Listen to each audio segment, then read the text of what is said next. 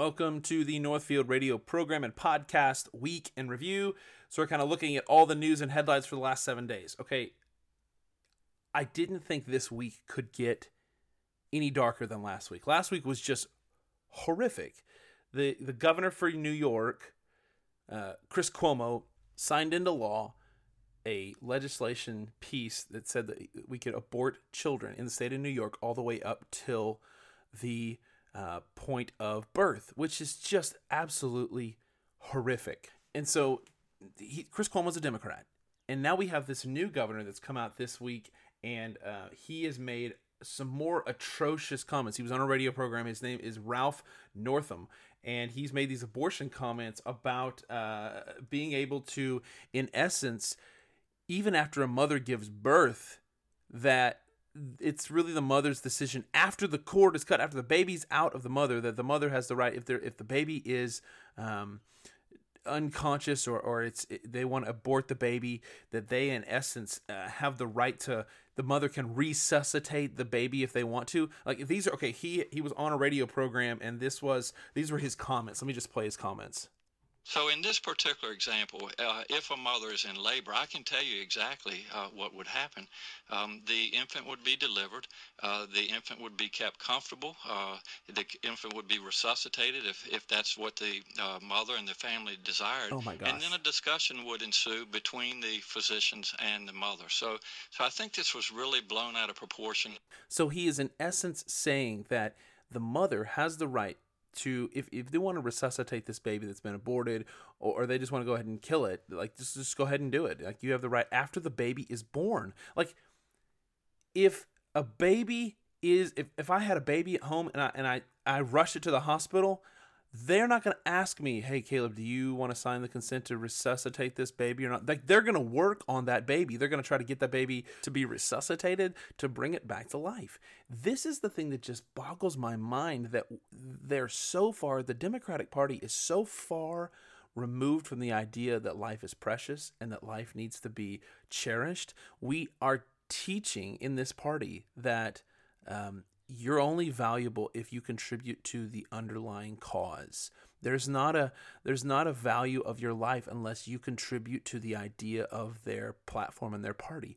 And the thing that was really interesting to me, I guess you could say, is no one really on the left threw a fit about this. No one on the left made a big deal about these comments that he made about the mother's right to resuscitate, or we'll have a discussion with the doctors whether or not we're going to resuscitate this life or not after the birth of the child.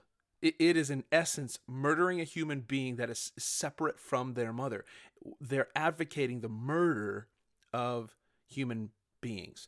And no one on the left, no one from the Democratic Party threw a fit about it. They're just, but something showed up this week. I got to find it. Hold on. This week from about this governor, I guess at a college party, he dressed up like the KKK, and someone with, I don't know if he was the one that had the blackface, like the painted blackface and a KKK, but now everyone is freaking out. And incidentally, CNN cracks me up. CNN put out a news article, and in that news article they made, it says here, CNN labels Democratic Governor Ralph Northam as a Republican during their segment on the blackface KKK controversy. Come on, don't. Really? They are, see, this CNN, this is why CNN is absolutely, has no credibility, because they are trying to spin a narrative that Republicans are just a bunch of racist, psycho, white supremacists. But in reality, this Democratic governor dressed up as part of the KKK at this college party. And everybody on the Democratic side is flipping out. It says Northam, Fox News article says, Northam vows to finish his term even as top Democrats demand he step down after yearbook photo. Yeah, now they're outraged. Now they're outraged over this guy. But they weren't outraged of the idea of murder. So this is what I'm trying to get through your guys' heads. The murder of human beings is not a platform upon which the Democratic Party cares about. They are pro-abortion. They are just as wicked and evil as they've ever been, but they're no longer trying to hide this thing. They used to try to like couch it in terminology, we want women's health and blah, blah, blah, things like that. They just don't care anymore. They seriously do not care. You heard the statements from the governor on this radio program. He is out now saying, we'll have a discussion between the mother and the doctors whether or not we want to resuscitate this baby. What? What kind of insanity is that? Like, that is the epitome of crazy. And this is why, and what's crazy is now, this is emboldening, this is bringing up the right. Conservatives are very vocal now. People that I don't ever see posting political things on social media, on my Facebook feed and my Facebook friends, people have never really posted anything about political stuff, are now just overwhelmingly throwing things on social media about how abortion is awful. Here's the thing. I'm not a pro-lifer. I am not a pro-life advocate. I am an abolitionist. I'm an abolitionist advocate. That's what I'm gunning for. That's what I'm pushing for, is the abolishment of abortion. I posted something on my Instagram. It says, don't forget, slavery was legal. The Holocaust was legal. Segregation was legal. Abortion is legal. Never use the state as the metric for ethics. So here's the thing. The people that backed segregation and slavery were the Democratic Party. Do your homework. The Republicans were the ones fighting to get rid of slavery. They were the ones that were pushing for the abolition, they were pushing the abolitionist movement to get rid of slavery and get rid of segregation. They were pushing for that. And the Democrats they swung in and try to hijack the movement, the segregationist movement. Oh, well, this is our thing now. No, it's not. You guys backed slavery. You guys backed segregation. You backed all this stuff, and history will tell the tale that you backed the murder of millions of human beings. And it's wrong. It is horrifically and just sinfully wrong. And it's time that conservatives and Bible-minded people, I'm talking biblically minded Christians, need to stand up and say, no more. It is time that we, as Christ followers, stand up for those who cannot speak. That's what we have to do. So a mandate is given in 1 Corinthians chapter 16. It says, be watchful, stand firm in the faith, act like men, and let all that you do be done in love. So be watchful, stand firm in the faith, stand up for what's right, stand up for the faith that you have, stand up for the things that are right, stand up against evil. That's what we're called to do as Christian men and Christian women. We are called to stand against the atrocities of evil. We are to be righteous light. We are to be the hands and feet of Christ in a dark and dying world. That's why we're here. That's the purpose and the point of the church. It is time that we stand up. All right, other headlines that I saw this week. A megachurch pastor takes his own life after struggling with mental illness. Now, this happened earlier in the year. There was, last year, 2018, another pastor at a big megachurch took his own life.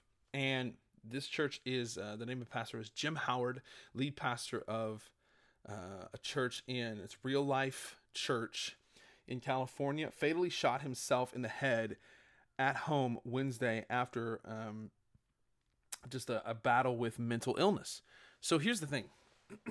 Guys, everybody thinks that pastors have stuff figured out. And so they're like, oh, they're the guy that's leading the 6,000 member church, or they're leading the Bible study, they're leading church. They've got to figure it out. Guys, I'm going to tell you that pastors are human beings just like the rest of us.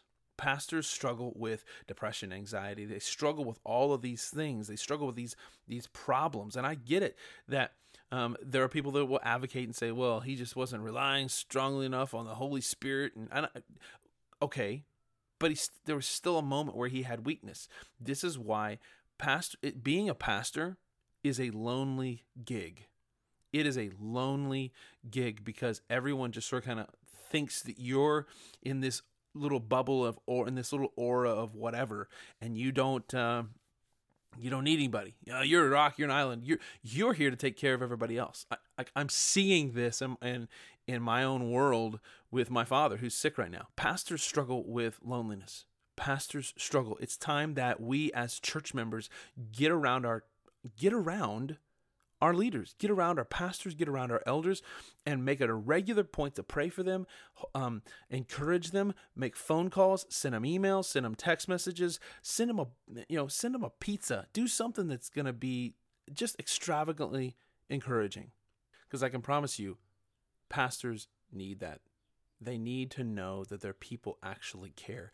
And we live in a consumer-driven environment where everybody wants the pastor to make them feel like they're cared for, but it's not a two-way street. We're not trying to go after, for the most part. I'm not saying that I'm saying there are individuals who do this, but I'm saying as a whole in the church world, church members are not doing a really bang-up job of making sure that their pastors are loved well. Yes, they attend the church, and they're like, well, I attend, so that should make him feel loved. No, some people like to be told that they're cared for. Some people like to be shown. I mean, if that's all your pastor did for you, if your pastor is like, hey, I show up every Sunday and I preach to you, you should know that I love you. How is that going to work for you? Are you going to stick around for that? Probably not. Probably not. You're going to go where you know people are going to love on you and take care of you and support you. So all I'm saying is that we need to come around our church leadership and make sure we're praying for them and showing them extravagant love on a regular basis. All right, last thing that I saw in the news this week that I thought was interesting and newsworthy. Socialism and Marxism is in the rise in our government. We've got several senators now who are trying to propose that we have a ginormous tax increase on the wealthy, which I think is just absurd. You tax people that are creating jobs and creating wealth for the people around them. Like the guy that I work for, he has created wealth and he is creating jobs for hundreds of people. And she's the Democratic senator from Minnesota, Ilhan Omar.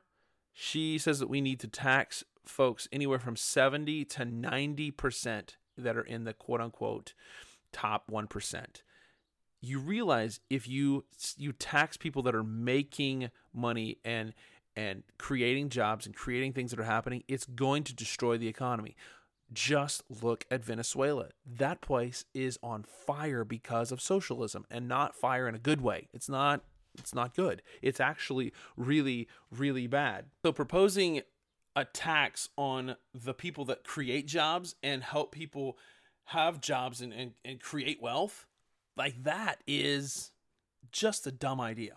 Just dumb. So taxing the wealthiest 1% up to 90% of their income so that they can have so the government can have funding is absolutely asinine. It is a bad idea. So those are just some of the news things that I saw this week. My challenge for us this week is to go and be the light. This is when we need to be salt and light to the world around us because it is in desperate need. You have seen the wickedness. You have seen the insanity. There is hope. Christ wins in the end. And I believe with everything in me that we are seeing the birth pains of the birth of the kingdom of God. We are getting ready to see the kingdom of God be birthed. 2 Timothy chapter 3 says, understand this, in the last days there will come times of difficulty. Guys, we are in the midst of difficult times. It says people will be lovers of self, lovers of money, proud and arrogant, abusive, disobedient to parents, ungrateful, unholy, heartless, unappeasable. All of these things are happening in front of us. Now is when we as Christians need to shine the brightest. Christians should shine the darkest, Christians should shine the brightest in dark places. And it's dark, folks, and we need to be shining the light of the gospel, shining the light of Jesus Christ to a world that needs it. Love you guys. Find out more about what's going on at the Northfield Radio program and about me at www.calebgordon.com. Have an incredibly blessed week. If you find any news or anything that you'd like to talk about, send it to me and I will talk about it.